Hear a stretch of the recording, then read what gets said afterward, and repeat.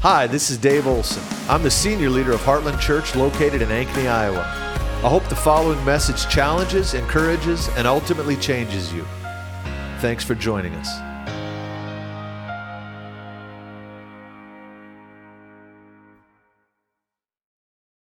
We've been having some wonderful prayer meetings this week. 7 a.m. Tuesday, Wednesday, Thursday, and Friday. And it has been wonderful. There's just been a real fire. There's been 20 to 25 people every morning, which is, it's good to see that because the prayer meetings were getting a little low as of late. And so if you can make it out for even just one of those, I want to encourage you to do so. That is what's on God's heart right now. So I'm going to use that as a shameless segue to get into the Word. Let's pray. Father, Lord, we thank you for your Word. And Lord, we thank you that you pull us into your purposes. That history truly is his story, your story of what you do among the affairs of men. And Lord, I thank you that you pull us into that process. And you invite us, even command us to pray, thy kingdom come, thy will be done on earth as it is in heaven. Now, Lord, I ask that you to open our hearts in Jesus' name. Amen. I want to share something with you. I got a lot on my heart today and trying to figure out where to jump in. So I'm going to jump in and share something with you. I don't know if I've ever shared this publicly. I've shared it publicly. I don't know if I've ever shared it from the pulpit. I probably have. Some of you are going to just kind of roll your eyes. Pastor, you've shared that so many times. Just one time Norm Winnig told me, he said, Dave, you can preach the same sermon as long as you have different illustrations and different jokes. I said, uh-oh. I only have a few jokes, so. All right. October 11th, 2018, we were in prayer on the Thursday morning prayer. And it was just a very normal October morning. Prior to that, I believe it was the Sunday before that, on September 22nd, 2018. It was a Saturday night. Brittany Wheeler had a dream. And in the dream, she kept hearing the words 12, 12, 12, 12, 12, 12. And then in the dream, Linda Schreers walked up to her and gave her a key with an inscription on it. And the dream was over. The next morning, she sent that to me. And that was a Sunday morning. And we entered into something in worship that morning where some of you may remember this. We were in worship and it got real intense. And my wife came over to me. She said, Dave, we need to pray for President Trump now. And I could tell that was a word from the Lord. It was a sobering moment. And it was like something opened up in the spirit. And I asked the Lord, I said, what is that? What is this? And he told me it's a trading floor where we can do business for the kingdom. I was a little, frankly, uncomfortable with that terminology. And I won't get into why, but I asked the Lord about that. And we began to pray for President Trump, and there was tremendous authority in the room and tremendous activity. It was like this swirling activity in the spirit that those of you that were here that morning could tell, wow, what was that? It was, something was happening in the room. That next Thursday, we got together for prayer, and it was one of those boring mornings of prayer. Anybody have a boring time of prayer? I was sharing with one of the prayer meetings this week. I love this phrase by Mike Bickle. I heard him say it 20 years ago, and it really ministered to me. And this is what he said: God answers unanointed prayer. And I was like, thank you, Jesus, because that means I matter. because very few of my prayers feel anointed. And really what he was talking about is those times where we're not feeling things, when it seems dead and dry. God is on those times, and that means something to the Lord. It carries weight with him. Our faithfulness in those moments where we're not feeling anything is very, very important to the kingdom of God. And if we don't continue in those times, we'll never break into those times where we're feeling it and where it does seem anointed. And so this was one of those unanointed mornings, okay? I got up and it was just going to close it. And as we stood there, it's not like I felt anything glorious. It wasn't like, oh man, the anointing fell. It was like crickets, okay? And I just called everybody together and I said, okay, we're going to close. And I closed my eyes, and all of a sudden I saw two angels off to my right. There was one standing just probably about where that brown line is from me. We were upstairs. He was standing there, and right over his left shoulder was another angel. And I was so struck by the first one, I didn't really focus in on the second one. The first one was dressed. He had John was talking about you glorious bald people. He was bald. He was a bald angel. He had hair around the perimeter of his head, but on top he was bald. He had little spectacles. They were glasses, but they were the kind you look at as spectacles. And he had a tweed jacket on. And he had a big leather-bound book in his hand and a pointer stick. And the Lord told me he's a professor, that both of them were instructors. They were professors. And the first one was from the School of Government, is what the Lord told me. And the one just over his shoulder was from the War College of Heaven. And I can't say for sure, but my sense was he looked like a Roman soldier, like he was dressed in Roman gear. But the one in front of him was definitely, he had a tweed sport coat, and he looked like a professor, kind of like a... Hey, I've worn tweed coats, so don't take offense if you have one. When I say he kind of looked nerdy, okay? And he was kind of an academic little fella, and I was stunned with how clear it was. And I was wondering, what in the world? And I asked the Lord, I said, God, why glasses? Because to me, I've worn glasses since the 5th grade, and I remember getting them. I put them on, and I was amazed. I thought, oh my goodness, the lawn is made up of individual blades. This is amazing. All of a sudden, I could see things, and I didn't realize how blind I am. And I think I was told I'm legally blind without my glasses. To me, glasses are a result of the fall. And I'm thinking, why would an angel need glasses? And so I asked the Lord. I didn't ask him about the bald head guy, so I don't have a revelation on this.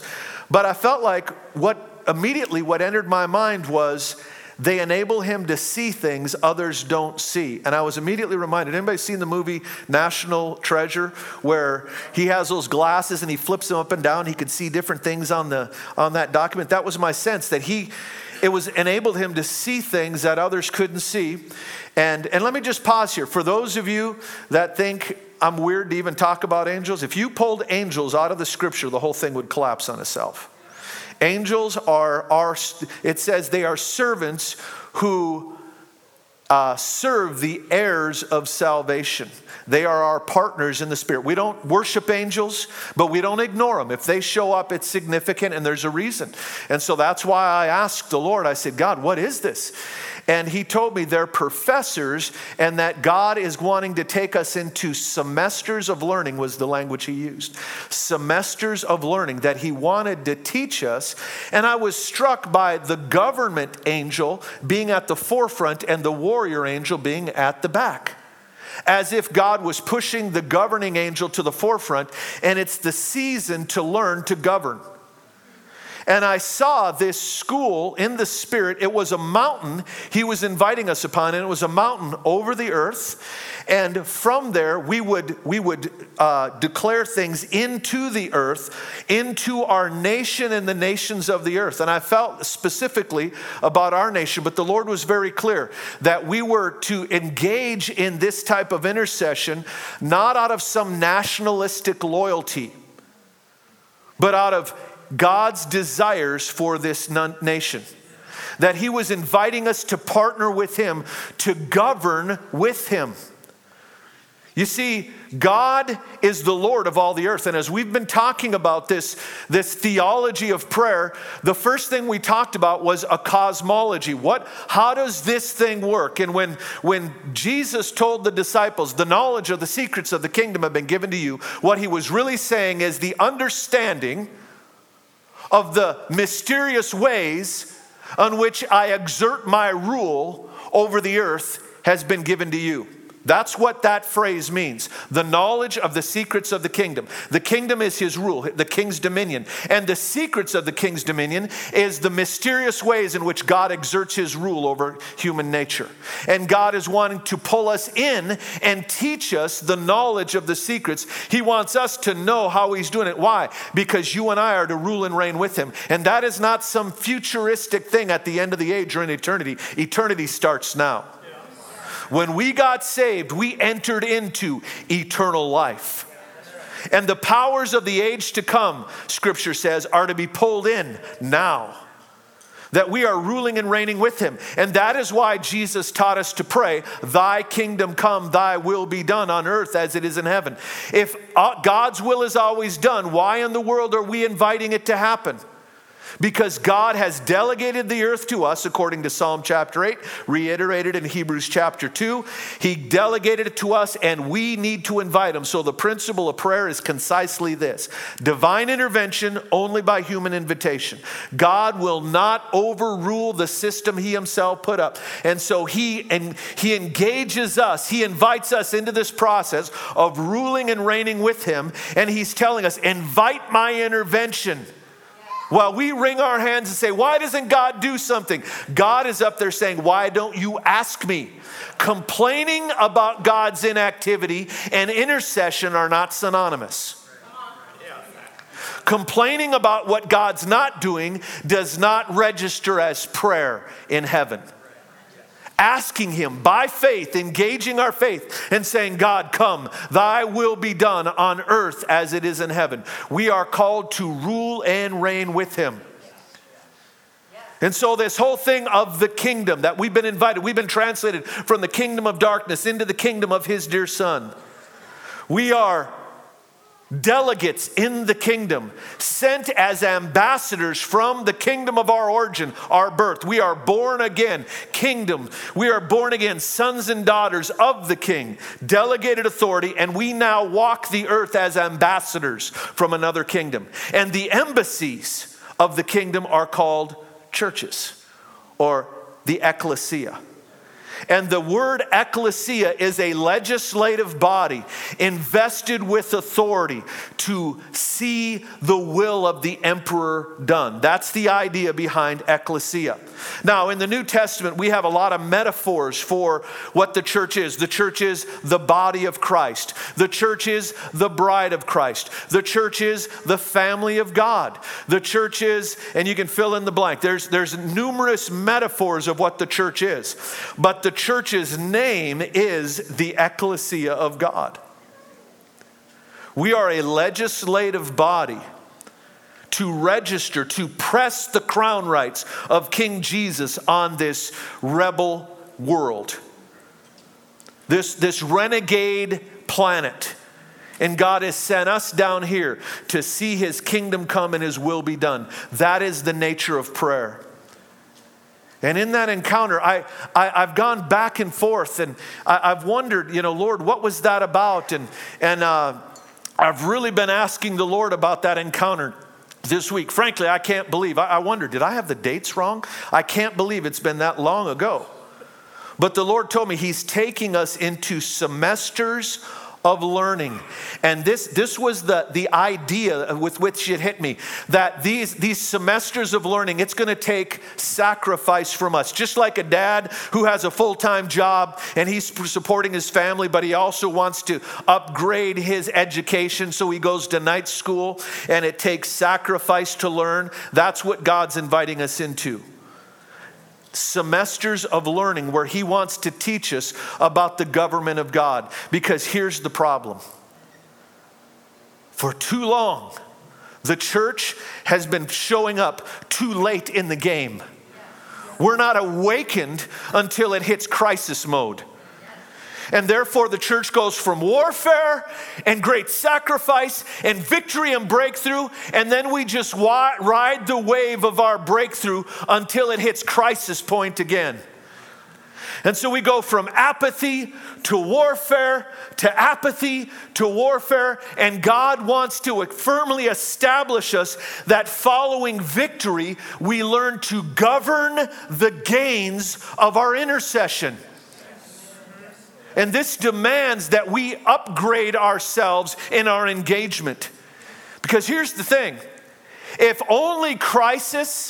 crisis is the only thing that will cause you to pray, then God will accommodate the system you yourself have set up. He will provide crisis after crisis after crisis because He loves you enough to keep you engaged. What God wants to do, that is true personally, that is true nationally, that is true corporately. And what God wants to do is He wants to raise up a people who will rule and reign with Him. God wants to teach us to govern with Him. I used to preach this. I've preached it here. I find myself apologizing for my previous sermons at times. That should trouble you. But hey, let God be true and every man a liar. You listen to me preach and then go home and search the scriptures to see if it be true. And if you find something I'm off, hey, come and tell me. And I'll tell you where I'm coming from, and maybe you can help me out here. But I used to preach in Jesus' prayer where He said, "Thy kingdom come, thy will be done." I used to say, well, that was simply two ways of saying the same thing. He's reiterating what He originally said. And that's not unprecedented in Hebrew language. Hebrews would say that. I do that. You know, I'll use several different words to really nail down what I'm saying. But that is not what Jesus was doing. Thy kingdom come is the invasion of heaven's power.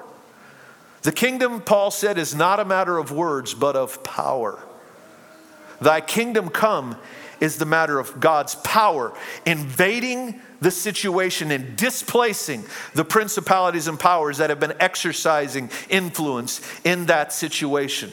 Thy kingdom come is His authority being set up and His government being established so that the enemy cannot re-enter after he's been displaced. And as the Pentecostal church, we've been real good at ushering in power and getting in crisis mode. But we've not been good about cooperating with God in the establishment of His government, of His authority, of ruling and reigning with Him. It's a different art. Some of you will remember a few years ago, I felt like the Lord told me, He said, give me 3 weeks in July. And I felt distinctly led of the Lord to gather some, and I felt like the Lord showed me exactly who I was supposed to invite into this 3-week fast, and we gave God 3 weeks in July. I don't remember what year ago. It was probably 10 years ago now, or 8 or 7 or something. Sometime in the last 2 weeks to 10 years, okay? And it happened then. And during that time, we were crying out to God, and didn't even really know why. I just felt like the Lord was saying He wanted us to give Him 3 weeks in that July. And so we were crying out to God in intercession. And we broke it with, and some of the Latinos that had joined us in the fast said they would make the food, and we had a celebration. Breaking a fast with, well, Mexican food. I'm going to start doing the jig here. That was, I saw the look in, some of you were absolutely horrified when you saw me do that. My wife got the dry heaves. I apologize. But anyway, okay. We broke that fast with, that has nothing to do with what I was saying. Okay, I know what I was saying. During that fast, I walked through the living room and someone had the History Channel on. It was about Genghis Khan. And they were talking about how Genghis Khan conquered more territory than any man who had ever lived. He ruled over more people, even more than Alexander the Great, according to this show. Now, I've never verified that. I've never been able to talk to Genghis or Alexander, but this is what this historian was saying. But they said that after his death, his empire just disintegrated and evaporated. And they made this observation, and this was the nugget that God wanted me to get in 21 days of fasting. I'm kind of thick-headed. Took 21 days of no food to get this one thing off the History Channel. They said that Genghis Khan, He was a brilliant military strategist, but a poor governor. He knew how to go to battle and conquer, but he didn't set up any government behind him in his wake. And the Lord began to talk to me in that moment and talk to me about how it grieves his heart, because that's often the story of his children. We've got great stories of great battles. We've got all these great stories of encounters and breakthrough, the crisis moment. We cried out and God broke in. But in reality, we have very little to leave our children after the fact. Because we're good at war, but we don't know how to govern the gains of our intercession. And I'm here to tell you this morning that God is inviting us in to learn to govern with him. The ecclesia, when we talk about the ecclesia, now the church is framed as the army of God in the New Testament, but not under the auspices or under the title of the ecclesia. The ecclesia is the governing body. It's the governing element of our mission. Yes, we are the people, we are the army of God. We engage in warfare and we fast and we pray and we ask for breakthrough. But we need more than power. We need two other things. We need both wisdom and authority. God wants to teach us to govern the gains of what he's given us. He wants to teach us how to begin to govern over things. And he wants us to understand how to stay ahead of the game and not show up at the 11th hour. Some of you will remember Vicky's class on the War Room. How many of you went through Vicky's seminar on the War Room? How many of you have no idea what I'm talking about? Raise your hand high if you've never heard. Yeah. Well, we need to do another one. Vicky McKim, she had gotten this download. Let me just do a little prophetic history this morning.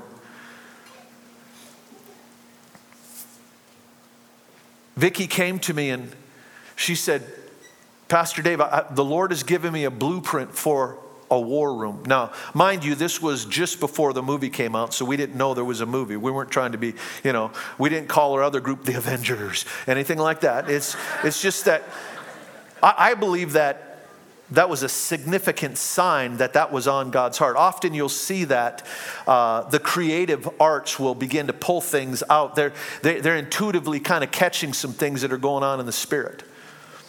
And Vicki came to me and she said, Pastor, God gave me an outline for a war room, and we need to have different elements put in place. And the Lord began to speak to her about the different military bodies, the different military arms of that our nation has. And she talked about how there's the ground troops that are praying the one-on-one things. There are the Marines who are going deep. There's the Air Forces dealing with warfare. There's the intel community who's getting the prophetic intel to feed the prayer, the war room. And she shared all this with me. And to my shame, okay, this morning I'm just making a confession, and I've told Vicki this.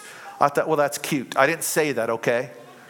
But that's kind of what I thought. That's a little strong, but I thought, oh, that's nice. That's a neat metaphor. But it didn't strike me. About 2 days later, I'm studying in Ephesians chapter 3, and while I'm studying, the Lord began to talk to me about the mysteries of God and the wisdom, and that he wants to share his mysteries with us.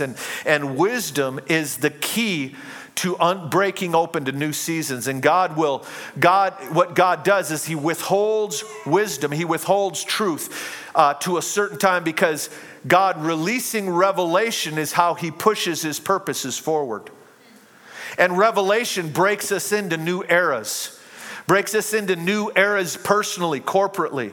So much so even globally, historically, we still talk about the Iron Age, the Industrial Age. You see, these were discoveries of certain things that were game changers and changed everything. And you see this in Scripture talking about he withheld that wisdom until the given time. Because wisdom is the game changer. And the Lord was just speaking to me. So I called Bob Phillips, who was at the time was still pastoring in Houston, Texas. And I began to share it with him. And Bob said, Dave, you know what that word mystery is in the Greek? And Bob was a Greek scholar, and I said, no. And he said, it's mysterion. He said, it's interesting because it comes from the root word war room, at which point my hair stood up. And the Spirit of God fell on me, and I said, oh my goodness. I said, Bob, I just had one of our prophetic intercessors come to me with a strategy for a war room. And he began to explain to me that the way it worked, that the root word of this mysterion, the mysteries of God, was the Greek word. It was the idea of a war room. And in Roman, Grecian military culture, and of course all other cultures operate some form or fashion of this. What they would do is they would send out their intelligence officers, and they would gather intel. They would have spies behind enemy lines. They would have, if they had aerial reconnaissance, they would use that. And they're pulling in all the intel, and then they would shut themselves into what was called a war room. And it was a highly secretive site. It was a place where it was secure, and they would discuss all the intel, and they would develop strategy. And once it was developed, they would seal that strategy in a leather satchel with a wax seal.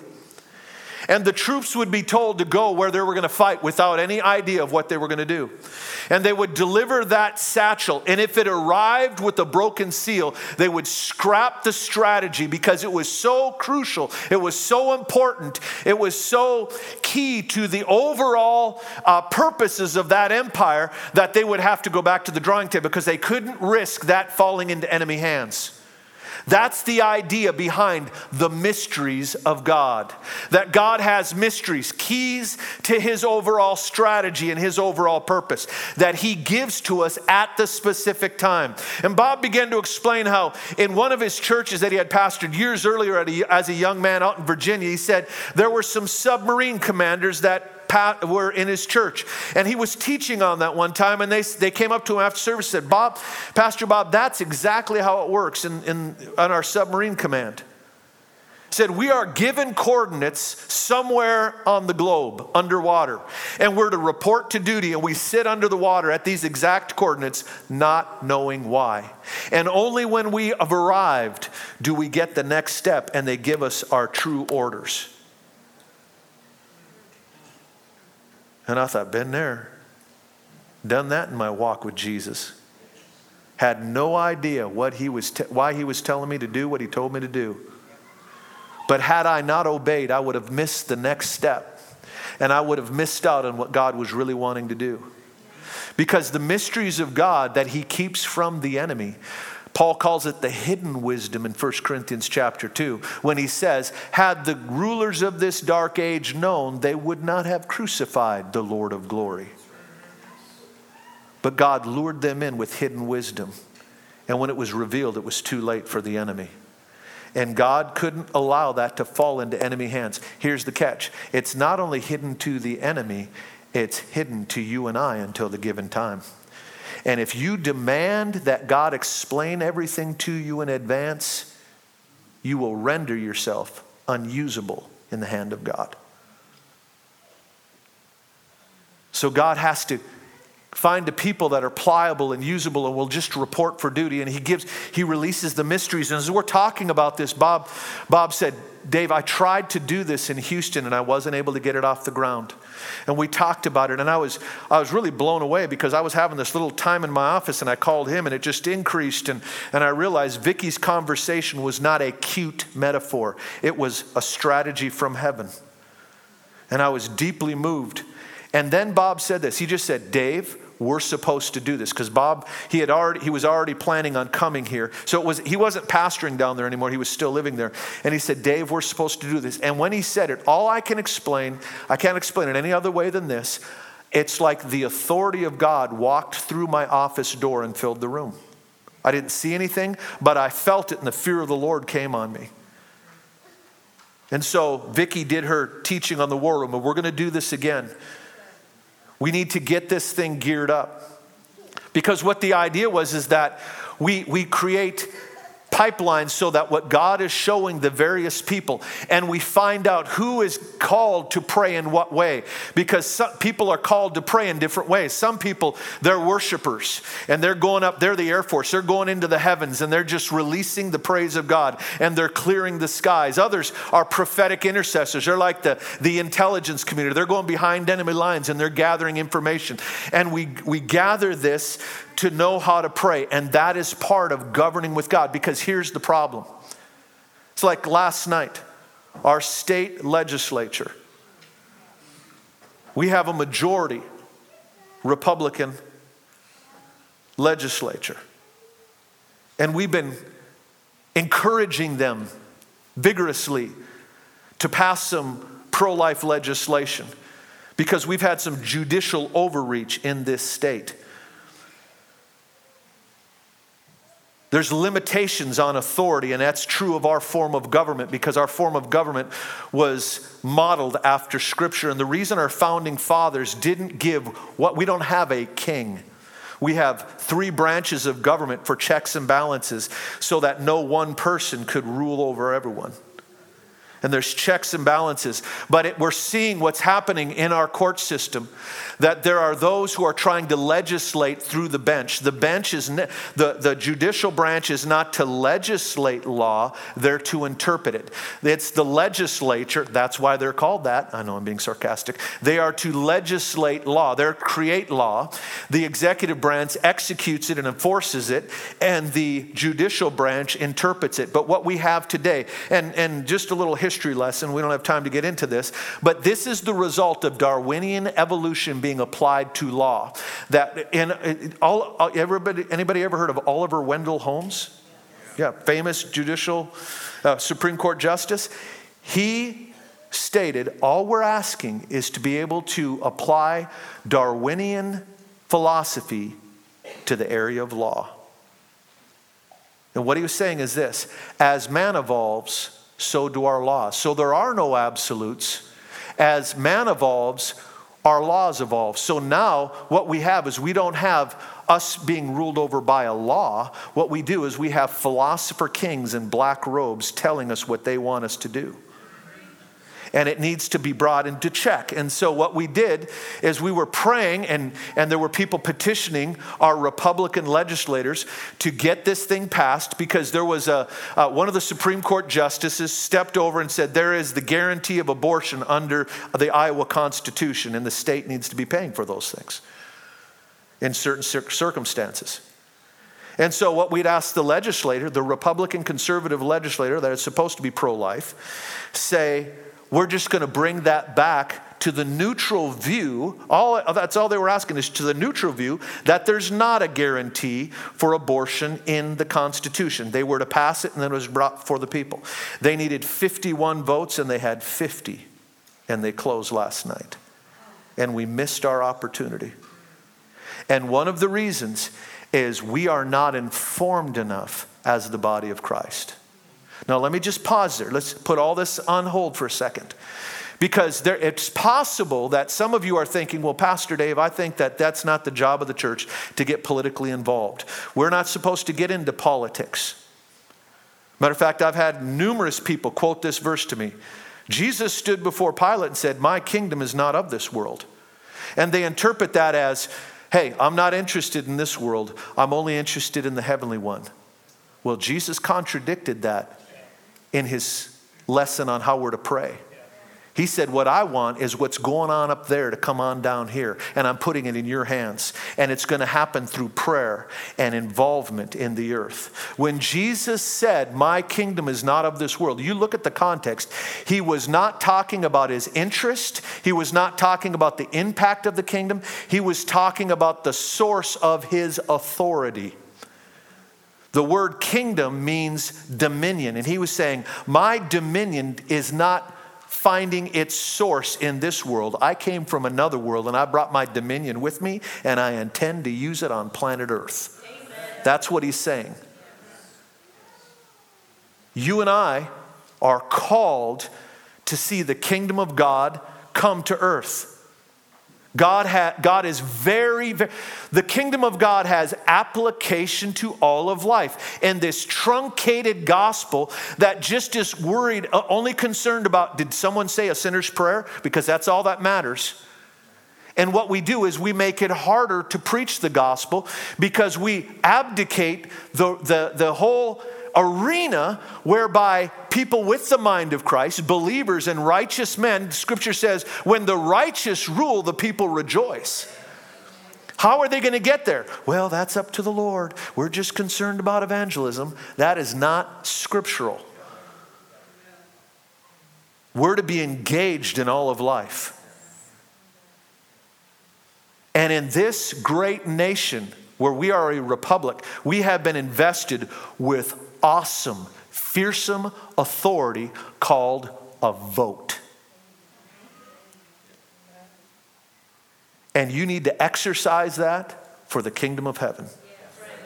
You need to look at things and see where things are going to lie. And we need to be delivered from platitudes and just little one-liners, and we need to take a deep dive and do our research. And in this situation last night, we showed up too late in the game. Now, there were people involved. John and Laura have been highly involved. I'm sure Jennifer and a number of others that go up to the State House. But we weren't engaged early on enough. And there are things going on in the earth that until it affects us, we're not awakened because we're not in governing mode. We're in warfare mode and let's just kind of ride it out mode until things get so bad, and then we cry out to heaven. And God wants to raise up a people who learn to govern with Him. And so what we're doing is we're leaning in and we're hearing His heart. God, what is your will in this matter? Lord, what are you wanting to do in this situation? And again, the Lord made it very clear to me, and I'm in full agreement with Jesus. Okay? Just so you know. I am not talking about praying for our nation in some nationalistic sense that we're going to stand with the United States regardless of any evil policy because we're American. I am a citizen of heaven before I'm a citizen of the United States. However, God chooses the times and places in which a man should live. And God chose for me to live here. And therefore it is my responsibility to pray His kingdom come here. This is my Jerusalem. You are worse than an infidel. You're worse than someone who doesn't believe unless you care for your own.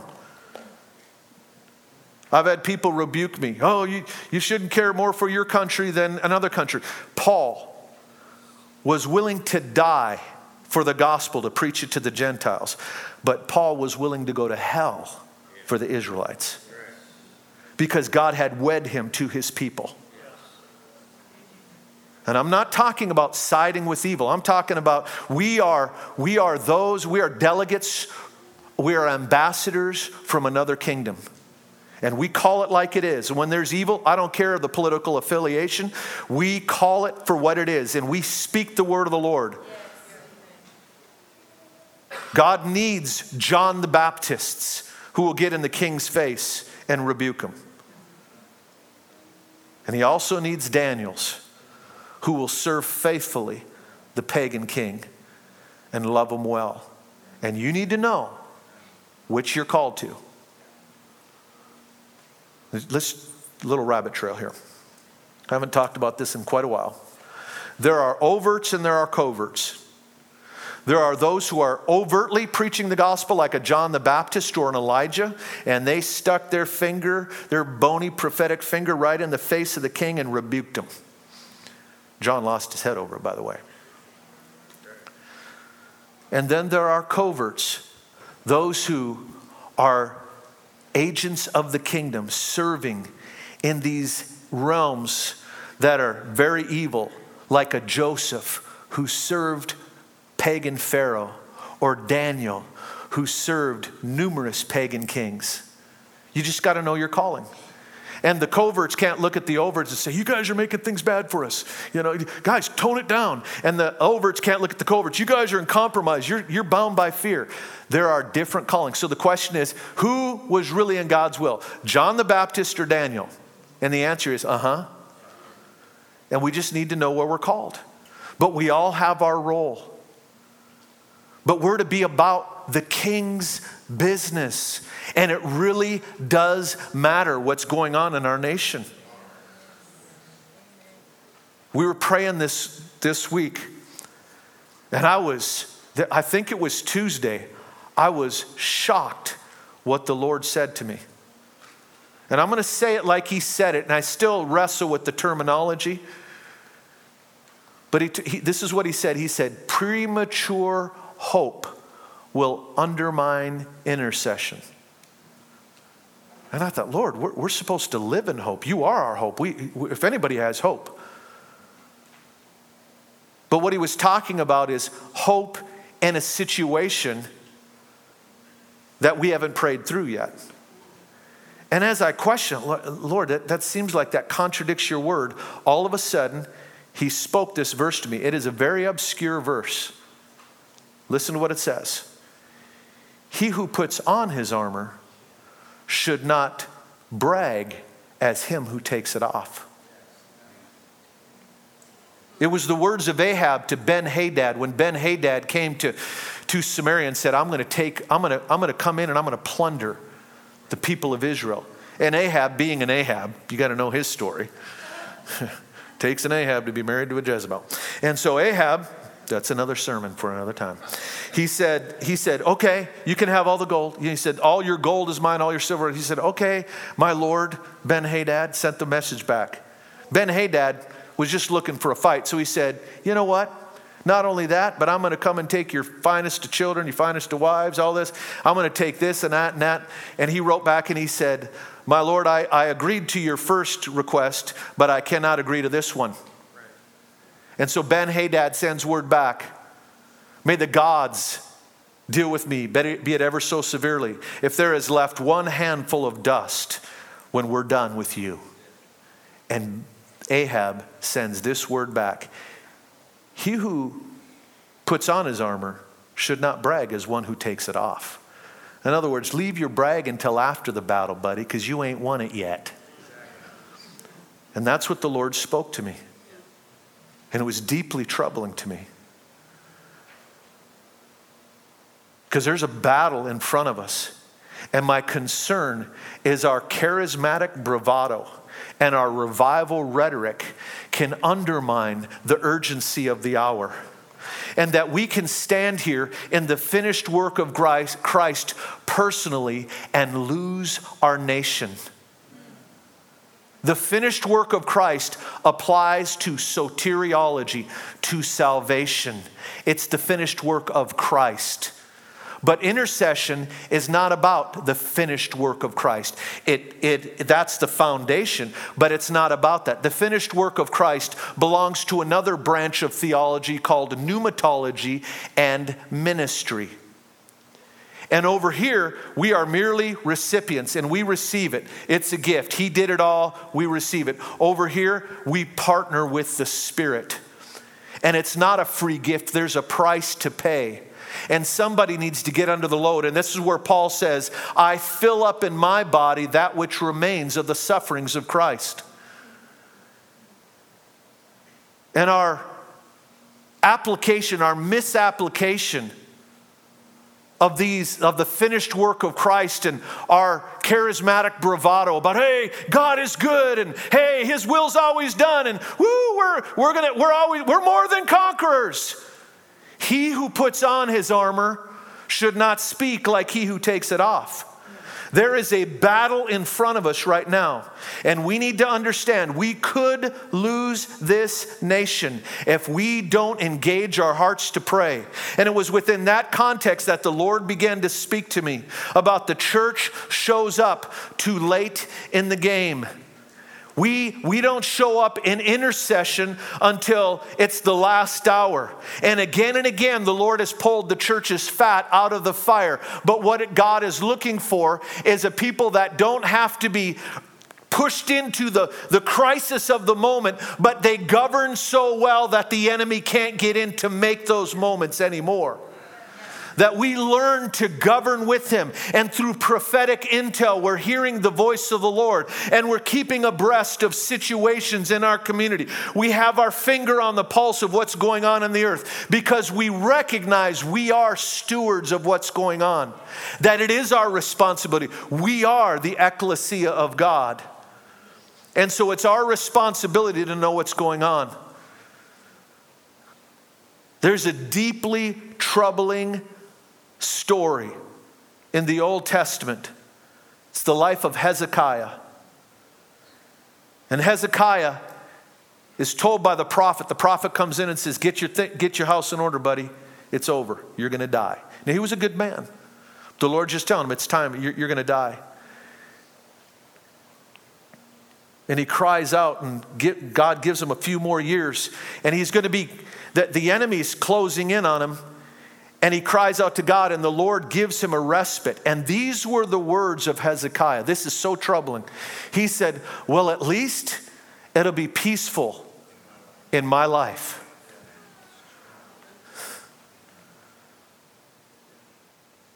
And I'm afraid that has been the heart posture of the church. We only engage in prayer when it begins to affect our peace and our prosperity. And as charismatics, as Pentecostals, we're into this urgency, this thing of the moment, the breakthrough. But we've not embraced this principle of governing for longevity. And looking at God, we want to establish things now, and we want to stay on top of things, and we want to govern with you and govern well so that these things don't happen. That our children and our children's children, like we prayed this morning, we sang out, that they would live in the peace and they would live under the protection of God. And they would enjoy the peace and prosperity that you and I have enjoyed. But if we don't learn to govern with God, we could lose our nation.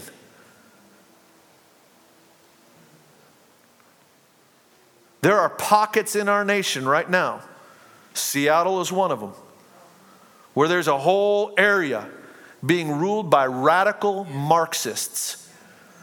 And you need to understand, Marxism, leftist ideology, is demonic to its core. It is anti-scriptural, it is anti-kingdom, and at its foundation, when you look at it through economically, it's socialism. Religiously, it's atheism. There is a reason that those governments that embraced Marxism had people at their gates keeping their people in. When we embraced capitalism, which is based on a Christian worldview, we had people at our borders trying to keep people out. There's a reason people want to come here and get away from there. Because wisdom is known by her children. And we need to understand Marxist ideology is demonic. It is spawned in hell. And we need to pray. I am not saying that the Democrat Party is demonic. I'm not saying that if you, my family, my whole family was Democrat until Reagan. I was raised in a Democratic home. There's a difference between liberalism and leftism. Liberalism just says, hey, we want government to have a larger role. Leftist ideology is demonic.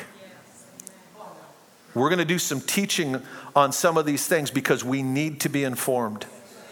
But I'm telling you, God is, and again, I'm not talking some nationalistic perspective. I'm talking we are citizens, ambassadors of the kingdom, and we are called to release his purposes on the earth. I am calling you to prayer.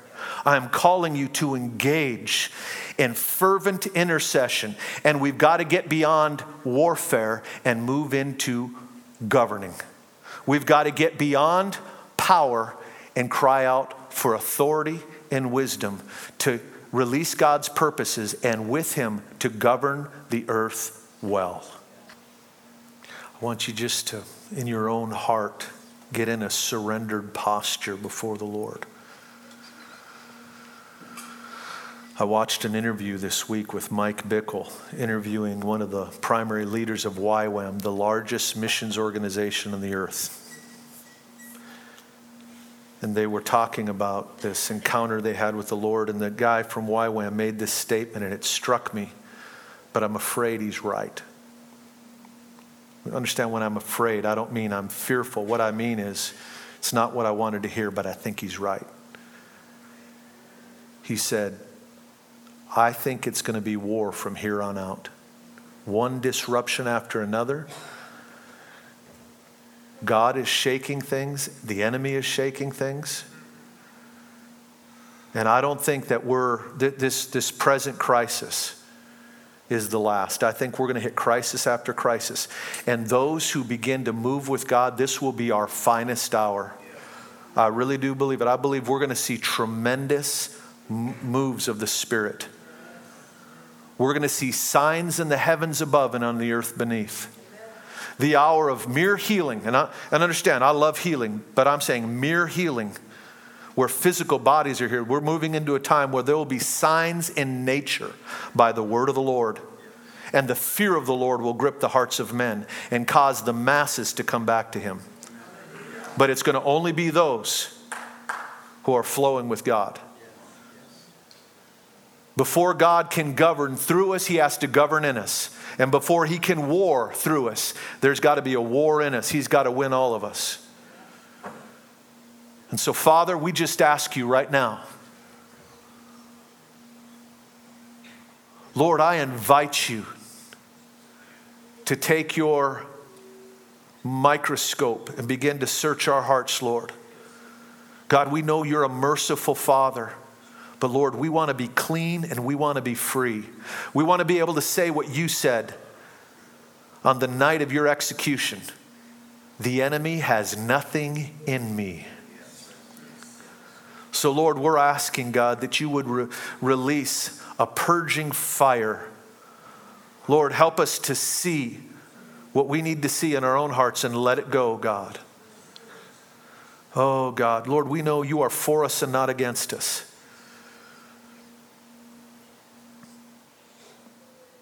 I really do believe we're in this hour, just like Joshua stood before the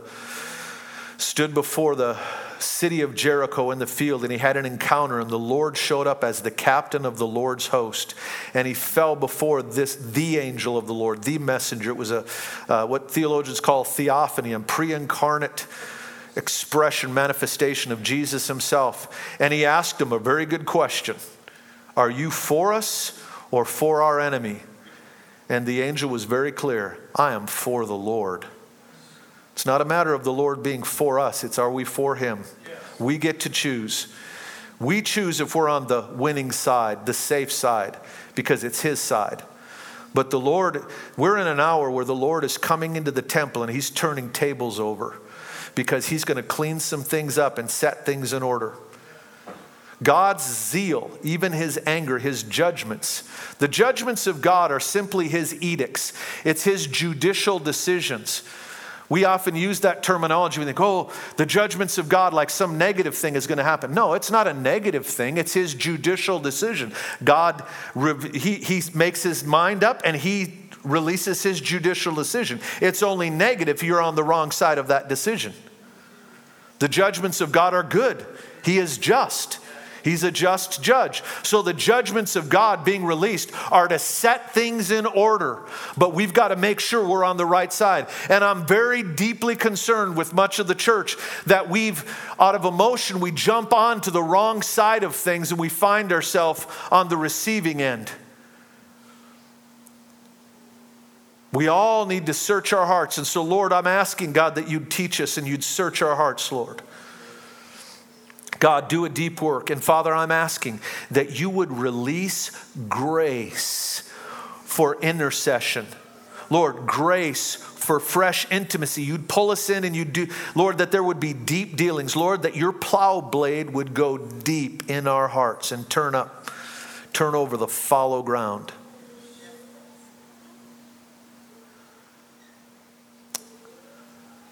Sarah, would you come up here a second? I want you to share with us what the Lord told you. She came up to me after service or after worship this morning.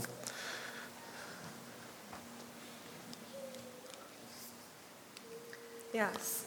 So this morning, the Lord gave me a passage. It was Psalms 57.